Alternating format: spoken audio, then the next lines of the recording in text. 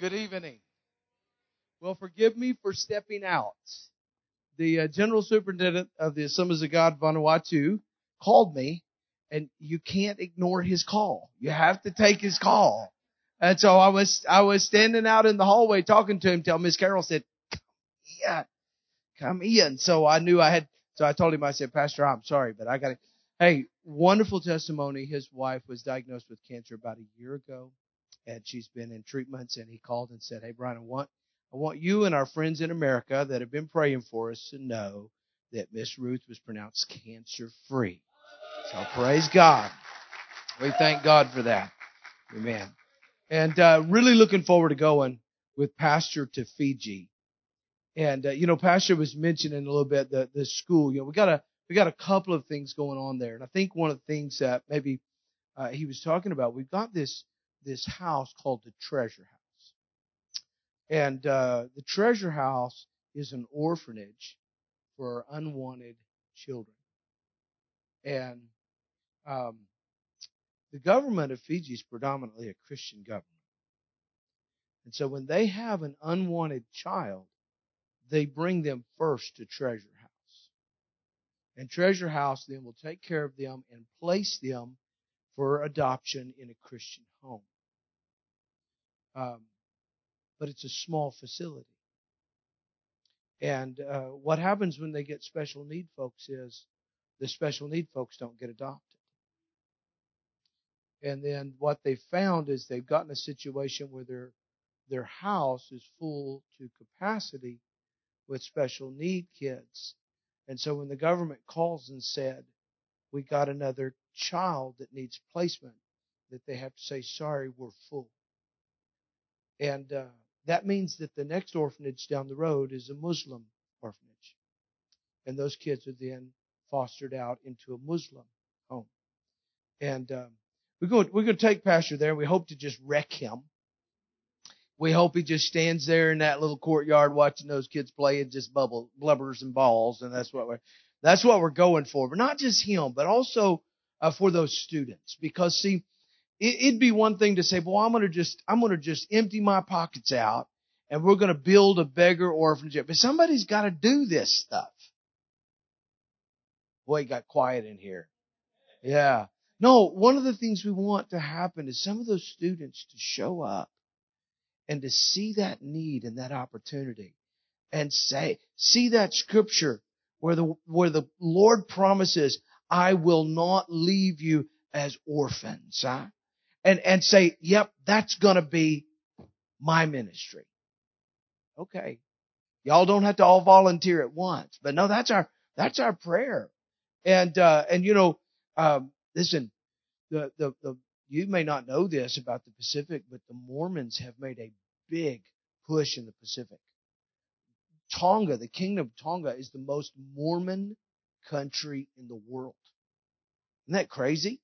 And you know what they build? They build these big, beautiful high schools. And they give free, high-quality education. So one of the things we're going to do with Pastor and all these students, many of them that are education majors, is we're going to drive over there and look at that big, beautiful school, and then we're going to drive across town to an abandoned building that used to be an Assembly of God high school. And we're going to say, "What if you gave your life?" Well, I mean, it could work for you too. Yeah, it could work for you too.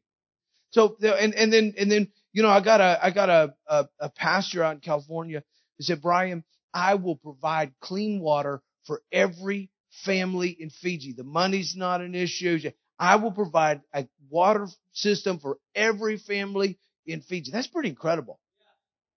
But he said, we got to have somebody to administrate this going out, the rollout. And so we're going to take those students. And we're going to go to 2 villages that don't have access to clean water, and we're going to install a water filter in every home. And our prayer is, so I want you to pray with me. Our prayer is that God will wreck some of those students. That they'll say, when I graduate from school, I'm going to take my talents and my skills, and I'm going to use them for the kingdom of God. And maybe you're here listening to me today and you say, Bryan, I could oversee the distribution of water filters in every home in Fiji. Well, just volunteer. Just come see me. Oh, y'all got quiet on me again. Pray for Pastor and I as we were there in Fiji. One of the reasons I've got him there, first of all, I want to get him in the islands, right? I want to get him in the islands. But secondly, I want him just pouring in to those students' lives. So pray for Pastor and I as we are there, that God will bless, and pray. Hey, this coming week, you guys are hosting Missions in Me. We're going to be over there. What do you guys call that? Classroom 6 or something like that? Yeah. Would you just pray with me that the presence of the Holy Spirit would be palpable for the next 3 days in that classroom? That we would be constantly aware of the presence and the power of God. Amen. I appreciate it. And I appreciate you guys taking the offering tonight and doing that for Renee and I. We really appreciate your support. We need your help. I was telling Pastor, we fly pretty often from the U.S. to Australia, and then that's our launching out point to the rest of the Pacific. And before COVID, that ticket was $1,100 a person. And so when me and Renee and Eli would jump on the plane, it cost us $3,300 to go back and forth from Australia in order to get into one of the Pacific nation countries. And now that flight is $2,600. And so we're looking at, instead of $3,300, we're looking at almost $8,000. And the thing about it is, it hurts me to spend money, but I want the kingdom of God to advance it as well. Hallelujah. Missionaries, money. I can see I'm off to a bad start. So to rescue me tonight, I have a friend with me. Josh and Alicia Allard are going to New Zealand, and I'm going to just get out of the way. Yeah, come on, dude. This is all you guys rescue me. They're going to minister in song.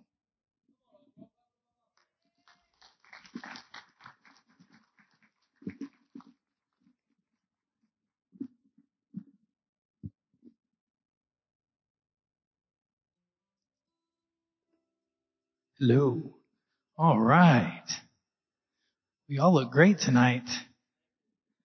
You're welcome. Especially you, Pastor. You look wonderful.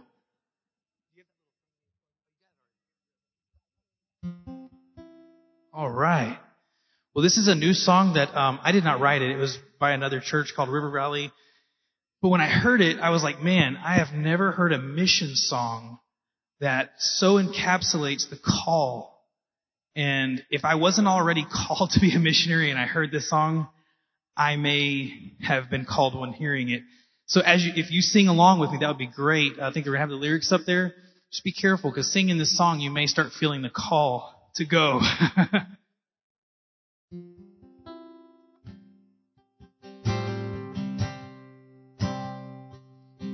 I can hear my Savior calling, take up your cross and follow me.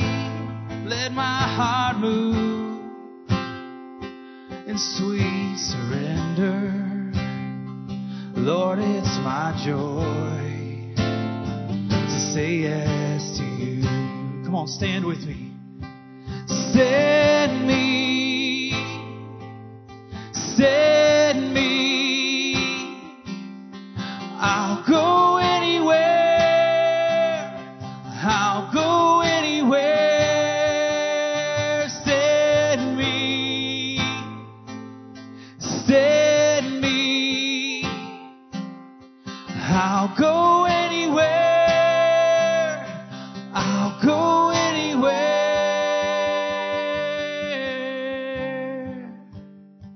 This is my prayer for every nation, to hear your name be lifted high, Lord, as your church and as your children.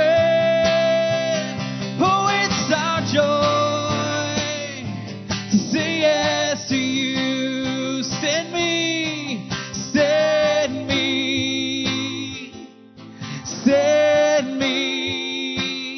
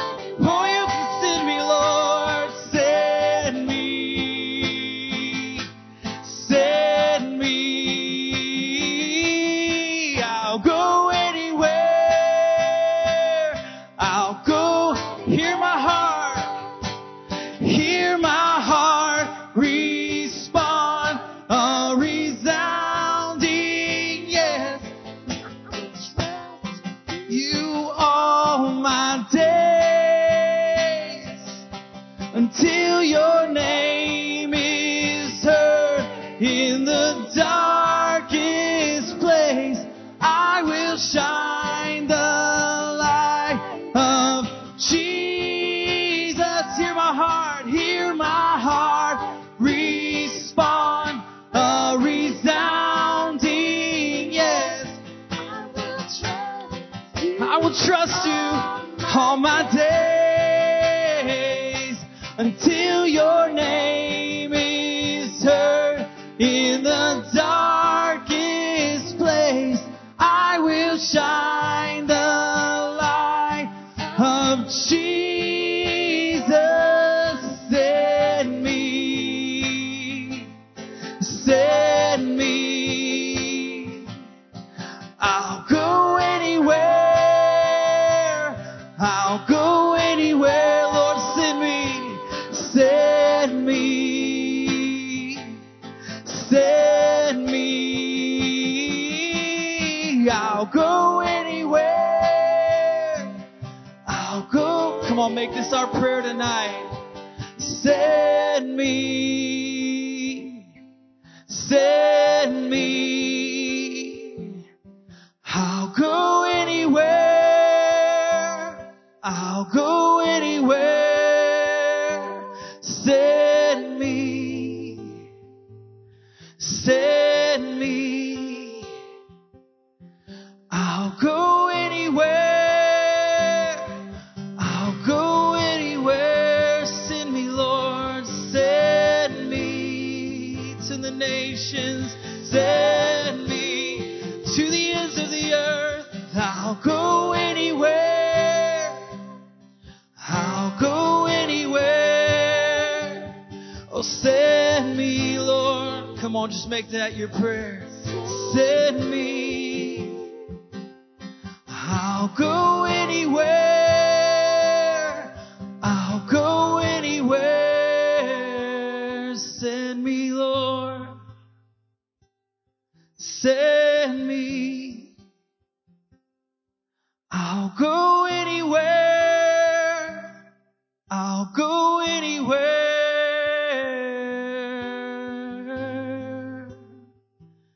Oh, to the ends of the earth, Lord, I will follow you. Where you call, I go. Send me. Hallelujah. Can you make that your prayer tonight? Can you say it with honesty to God? I'll go anywhere. Thank you, Josh, Alicia, Amy. These guys do a great job. Hallelujah. You can be seated if you like. A few years ago, Greg Mundis had a conversation with a young pastor, a youth pastor. He told me that the youth pastor informed him he had done a thorough study of the word go. He had studied it in Hebrew, Aramaic, and Greek. He had dug deep into its meaning. He had studied the etymology and the root meanings that came from the various Greek, Hebrew, and Aramaic words used, and he came to a startling conclusion. Go means go. Hallelujah. Yeah. Now, a couple of years ago, I gave you a few go words, but today I want to give you some more. Is that all right? Y'all remember the sermon I preached 2 years ago, right? Yeah, I figured you would. Matthew chapter 28, verses 10 through 15. Then Jesus said to them, do not be afraid. Go and tell my brothers to go to Galilee, and there they will see me. While they were going, behold, some of the guard went into the city and told the chief priests all that had taken place. When they had assembled with the elders and taken counsel, they gave a sufficient sum of money to the soldiers and said, tell people. His disciples came by night, stole him away while we were asleep. If this comes to the governor's ears, we will satisfy him and keep you out of trouble. So they took the money and did as they were directed. And this story has been spread among the Jews to this day. Very simply, go tell. Go tell. These women were the first to hear the news of the resurrection. They were the first to see the risen Lord. They had news. News that would turn darkness to daylight, despair to joy, and death to life. And entrusted with this message, they're given only one command: go tell. You and I, we have a story to tell. This world needs to know, must know, that Jesus Christ is the Son of God, that He was born of a virgin, that He lived a sinless life, that He died in our place, that He rose again on the third day, that He ascended to the right hand of the Father, that He sits by the Father, and He's praying there for you tonight, and that soon He's returning as the King of Kings and the Lord of Lords. You know, to me, one of the most fascinating aspects of this story is the presence of competing narratives. You realize the chief priests knew the full story of the resurrection just as soon as, or maybe even before, the disciples. And so the guard went into the city and told the chief priests all that had taken place. I mean, literally, they went in and they said, now we were standing there, guard, like you said we were supposed to do. But around about dawn, there was an earthquake. And as the ground shook, there was two men in white apparel that came down. We fell down like we were dead people. The stone rolled away. Jesus came walking out of the grave. I mean, it is mind-blowing to me that the chief priest knew the truth, the whole truth, and yet they concocted a falsehood, a competing narrative. They told the soldiers, tell people His disciples stole His body. They didn't instruct them to deny that Christ was no longer in the grave. They just gave a different explanation. One of the things that drives us, must propel us to obey the command of Christ, is the presence of competing narratives. It's not that those who sit in darkness have heard no story. Listen, there's many stories out there. And there's many of these stories that are going to try and tell people. Satan has crafted a counter story to deceive, blind, and inoculate people against the story of the resurrection in an effort to keep them from believing. That was true in the immediate aftermath of the resurrection. It said many of the Jews didn't believe because of this false narrative. It's still true today. In the high schools of America, in the offerings of Hollywood, and around the world with false religion, Satan continues to promote a false narrative to keep people from believing in Jesus Christ. You know, before COVID, Renee and I traveled to Chiang Rai, Thailand on behalf of Worldview magazine. And while we were there, we visited the White Temple. It is a Buddhist temple. And from a distance, the White Temple looks like a wedding cake. It is brilliant white, and it sparkles and gleams with thousands of tiny mirrors. It is beautiful. However, the closer you get, the more macabre, loathsome, and sickening it becomes. Traffic cones around the temple are topped with human skulls. What appears to be decomposing corpses hang from the trees. Demonic figures erupt from carefully manicured gardens. To enter the White Temple, you have to walk over a gaping entrance to hell. There below you, decaying corpses writhe in torment as they're pierced by their sins. And thousands of hands reach up from the abyss. Some are grasping, others pleading, some making vile signs, others holding the sins that sent them to this torment. All are trapped in a net of tendrils of demonic creatures. I was stunned to learn that the White Temple was constructed to display heaven. As you move over this pit of hell, past a mural depicting the current suffering in the world, towards a massive Buddha, you eventually come to a depiction of nirvana. Now, I want you to hear me. There's a message here. The message, Everyone goes to hell. No point trying to avoid it. You simply have to experience the torment and work your way out of hell and into heaven. You see how Satan continues to spread a false narrative. He desperately wants to counter the good news. He wants to convince the more than 1 billion Buddhists in the world that there is no hope. He doesn't deny his existence. He doesn't deny the existence of hell. He just spreads the lie that you cannot escape. You and I must tell the story. Listen to me. The central problem of humanity is not that people make mistakes and need a better system of ethics in order to be better people and create a better society. Religion, almost any religion can achieve that. The core issue is this: all have sinned and come short of the glory of God. Sin produces spiritual death, and the only remedy for spiritual death is to be born again, and only those who believe on the Lord Jesus Christ experience new birth. Many atheists, Buddhists, Hindus, Mormons, Muslims are good people.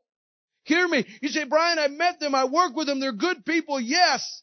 But they are spiritually dead people, because religion and philosophy cannot produce spiritual life.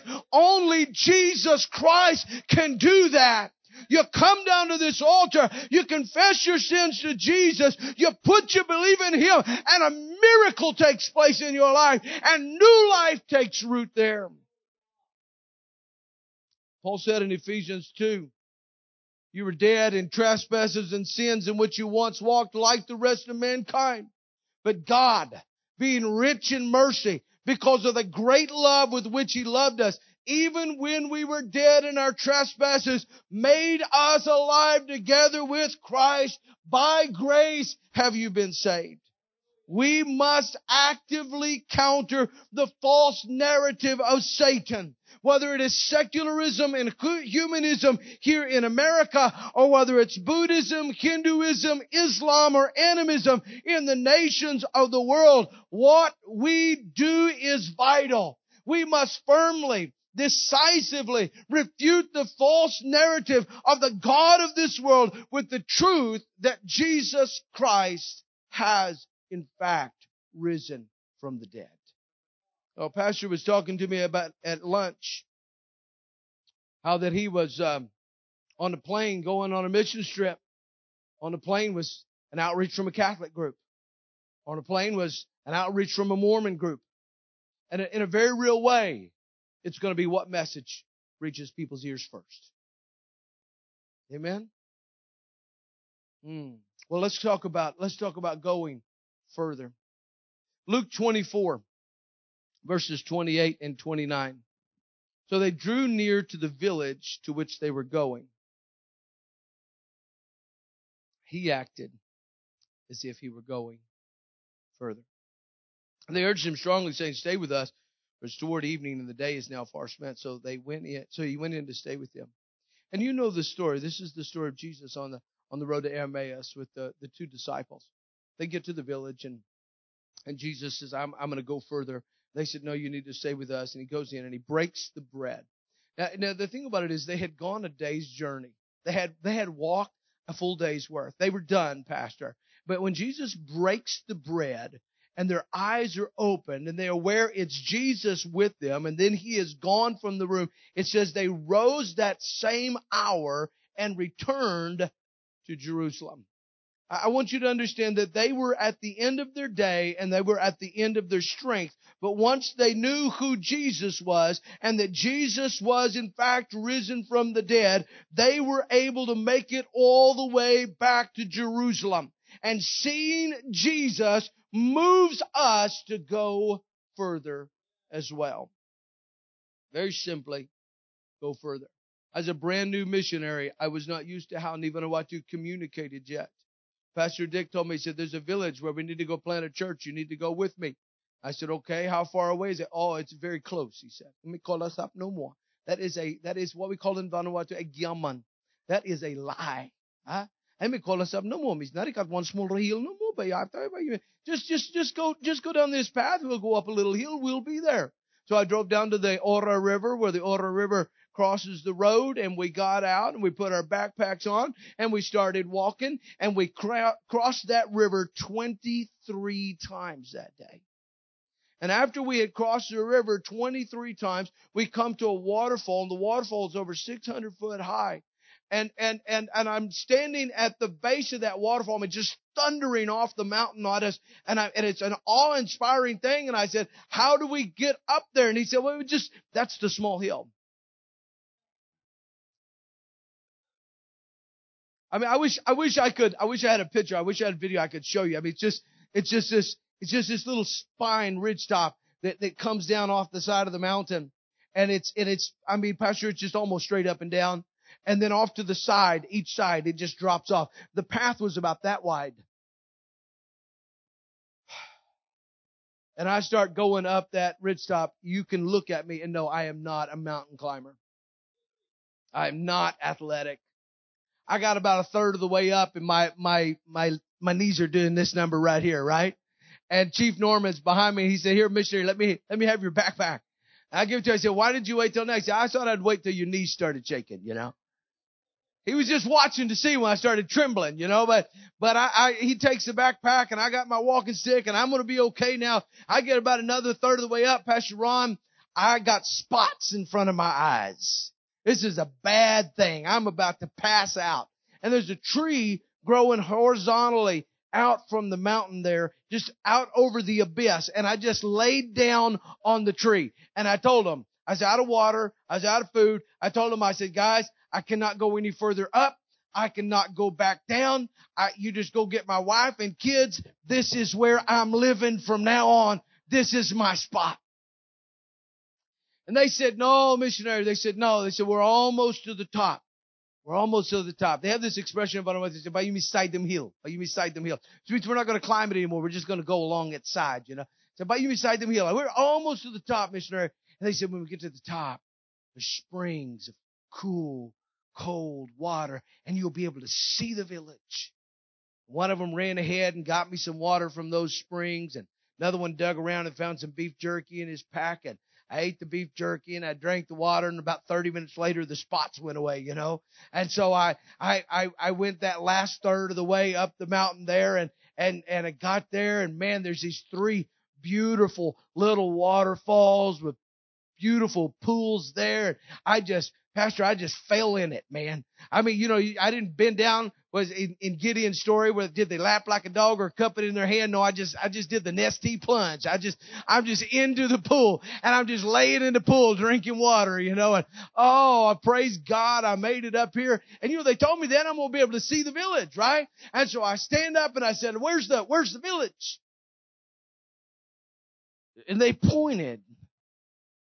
And there's this ridge top that's black on the horizon. And you said, you see that one big tree? You said, we look at Nabangaya. You see that one big tree there, missionary? That's Nagurkum. And I stood there, and my legs trembling, and I felt like there is no way I could go further. But I was reminded that Jesus did. And so I went just a little bit further. I remember standing on the top of the mountain, because Naguragum truly is the top. And I remember standing on the top of the mountain and looking at valleys and ridges, and valleys and ridges, and valleys and ridges, and asking Chief Norman, does anybody go there? He said, oh, missionary, the people who go there sell their lives. And I knew in that moment I was going to climb those mountains, and I was going to go to those valleys, because I had to go further. That's what Jesus does. So I would ask you, where are you in the journey of sharing your faith with others? Maybe you're sitting here tonight and you've yet to share the gospel with anybody. Well, it's time to go further. What you need to do is you need to ask God. You just pray a sincere prayer tonight. Say, God, give me an opportunity to share my faith with somebody this week. And then the Holy Spirit, what He's going to do, He's going to arrange this divine appointment. And when He arranges this divine appointment, you just take it.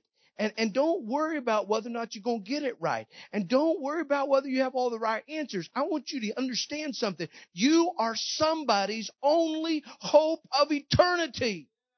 So go further. Maybe you've considered taking a mission trip. Maybe you said, I ought to join Pastor Ron on one of these mission trips, but I just don't know. Listen to me. It's time to go further. Sign up for one of the next mission trips. Don't worry about the money. God's got plenty of money. Don't worry about how foreign it's going to be. God's going to go with you. Just take a step further. Maybe you've gone with Pastor Ron on a half a dozen mission trips. God stirred your heart. You know you're supposed to go, but you're not sure exactly where or how. Listen to me. You are called to abandon all. To travel to a strange land. Speak to a strange people who speak a strange language. To introduce them to the living God. If that's you, I want you to come see me after this service. And I will show you how to take that next step and go further. Hallelujah. Y'all so quiet on me. Yeah. I know. I'm supposed to be a missionary. I'm supposed to ask for money, right? I appreciate your money. Don't get me wrong. I do. I like it. That's good. I spend it, don't I, guys? Y'all have seen it. Yes, y'all have seen it. I spend it. All right. Let me give you one. Can I give you one more? We got time for one more? Okay. Here's the last one. Then we're done. Go in. John 20, verses 3 through 8. So Peter went out with the other disciple. They were going toward the tomb. Both of them were running together, but the other disciple outran Peter and reached the tomb first. And stooping to look in, he saw the lying clothes lying there, but he did not go in. Then Simon Peter came following him and went into the tomb. He saw the linen clothes lying there, and the face cloth which had been on Jesus' head, not lying with the linen cloth, but folded up in a place by itself. And then the other disciple, who had reached the tomb first, also went in, and he saw and he believed. Now, I don't know how you imagine this, but let me pitch it for you. Let me help you understand the narrative that's going on. Peter and James and John and the others have been following Jesus for 3 years with the full expectation He was going to set up a political kingdom and rule a political kingdom centered in Jerusalem. And guess what? Their king was assassinated. He was crucified. And they were hiding in a room with locked doors, expecting they would be next because they were His followers. And Mary shows up with this totally impossible, improbable story. The tomb is empty. And I saw an angel. And the angel said, "Why are you looking for the living among the dead? He's not there." Wow. And so Peter and John jump up. Now, it says they took off running together. No, but one of them, I don't know how you imagine it. I see John shaped more like Josh Allard there, right? He's slim and trim and athletic, and Peter's a little bit more like me. And they both took off running, but something happened. Mr. Slim and Trim got to the tomb first. Peter back there huffing and puffing, but I'm going to get there, right? Ain't nothing stopping me. I may be a little out of breath when I get there, Pastor, but I'm going to get there. All right, John shows up at the tomb. First man ever to get to the tomb, the empty tomb. Now, I want you to think about this. There are thousands, tens of thousands of people every year that fly to Jerusalem. And they pay money and stand in line so that they can have about 10 seconds standing in a hole in the ground that might be. You understand what I'm saying to you? It might be the tomb. And they just feel so good while they're in there. No, understand. I'm not picking on them. If I get the chance one of these days, I'll go stand in that hole in the ground too, Pastor. I'll do it. But I want you to understand that John was not like, well, this might be the tomb. He was not getting a 10-second shot be in there. He wasn't standing in line. John was part of the burial party for Jesus. He knew this was the tomb. He knew it was empty. He come and he stood on the edge and he did not go in. It's mind-blowing to me. I ask about 60 theologians to answer the question for me, why did John not go in?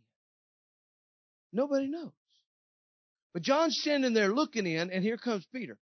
Hey, he's out of breath, but he's going in, huh?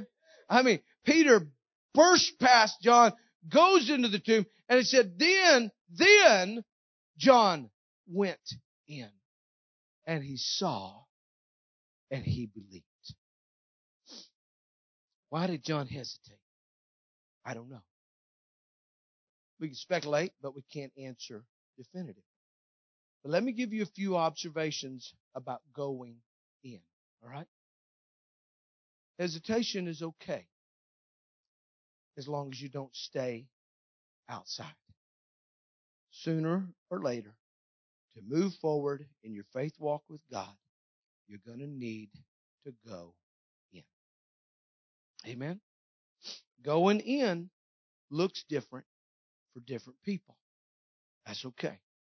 You can go in quickly. You can go in slowly. How you go in doesn't matter. Just go in. Going in precedes belief. You know what a lot of people want to do? They want to say, I want to be sure about this thing before I go in. They say, I got unanswered questions. I don't know how this is going to play out. I don't know what this is going to look like. And so their questions, what they don't know, holds them back. I want you to notice that John went in, and then he saw, and then he believed. Sometimes what you got to do is take the first step. Hallelujah. Now, we start talking about missions. I want you to understand that it is not the purview of a select few. God has not called some to sacrifice others. God has not called for some to sacrifice all and others to simply be beneficiaries of the gospel. Oh, Renee and I, we'd go to churches, especially they have Sunday school and they let us do question and answer. They say, well, you go visit them village where you sleep. Well, we sleep on the floor of a hut. Or where'd you take your bath? We took our bath in the river. Or where'd you do your business? In the same hole in the ground everybody else did. Well, where'd you do your laundry? Renee went down beside the river with all the other ladies, wash her clothes right there.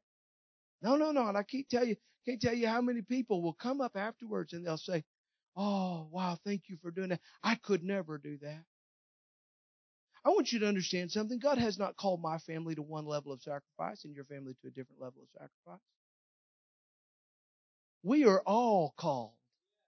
And we are all called to give our all. Amen?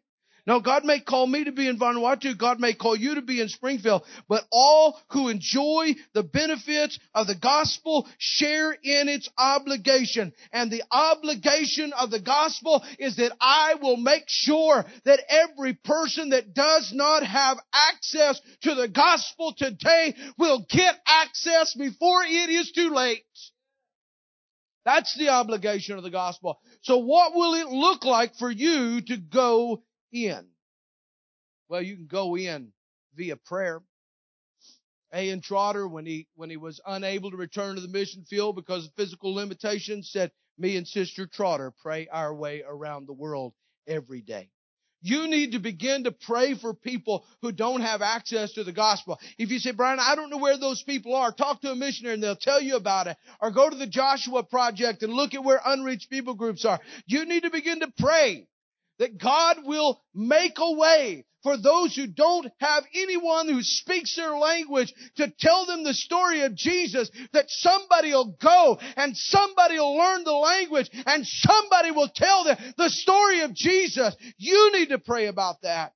You need to pray for those who are engaged in missions. Listen, you got the Rojacks in your church. I can't tell you how many times they text me in the middle of the night, say, gunfire going off in our village. Would you pray for us?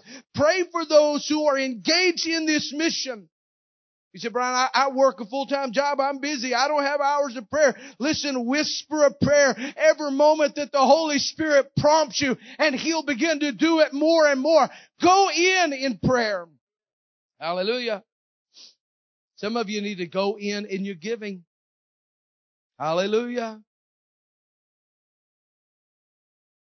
I know missionaries talk about money. It's always a problem.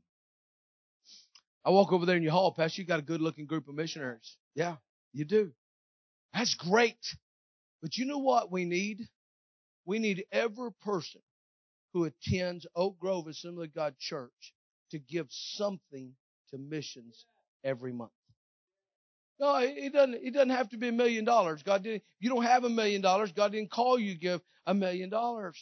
You just take what God put in your hand and you go in. No, and you say, Bryan, I don't believe I can do that. I look at my budget and I don't have enough money at the end of every month in order to I don't have any extra. Remember, going in precedes belief. Take a step of faith. Say to God, God, you see my budget. You see my finances. I don't have a lot to give. But God, here's just $10 right here. I'm going to give it to missions and see what God will do for you. Hallelujah. Yeah. Yeah, but for some of you, going in means you need a passport. It means you need to fill out an application to serve as a missionary. It means you need to get on a plane. It means you need to count the cost. It means you need to give your all. Amen. Hallelujah. Would you stand?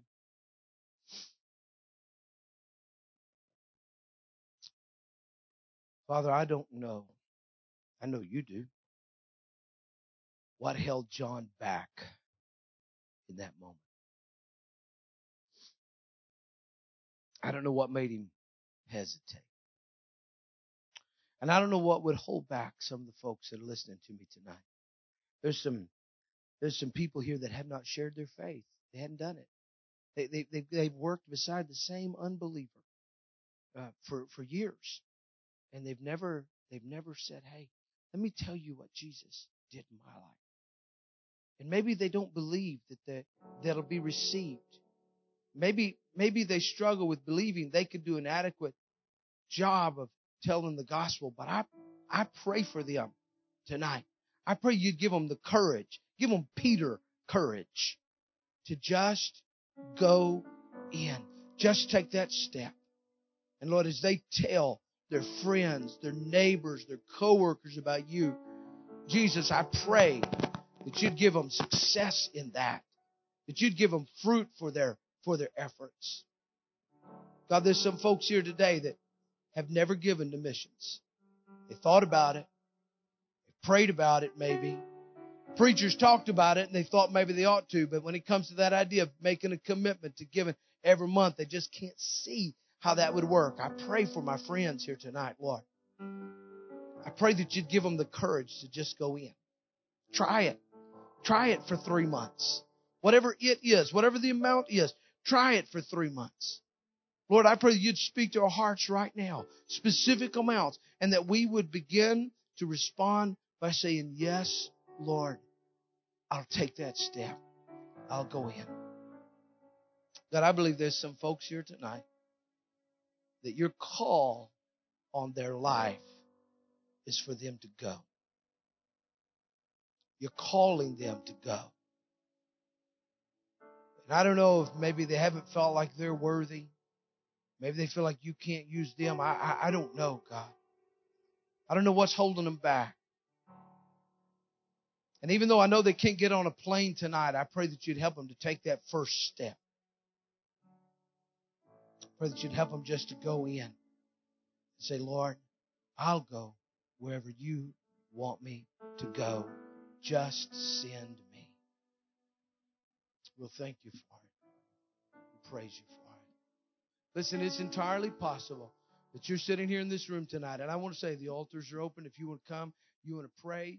I don't care what it is, what area of your life you feel like you need to go in. This altar's open.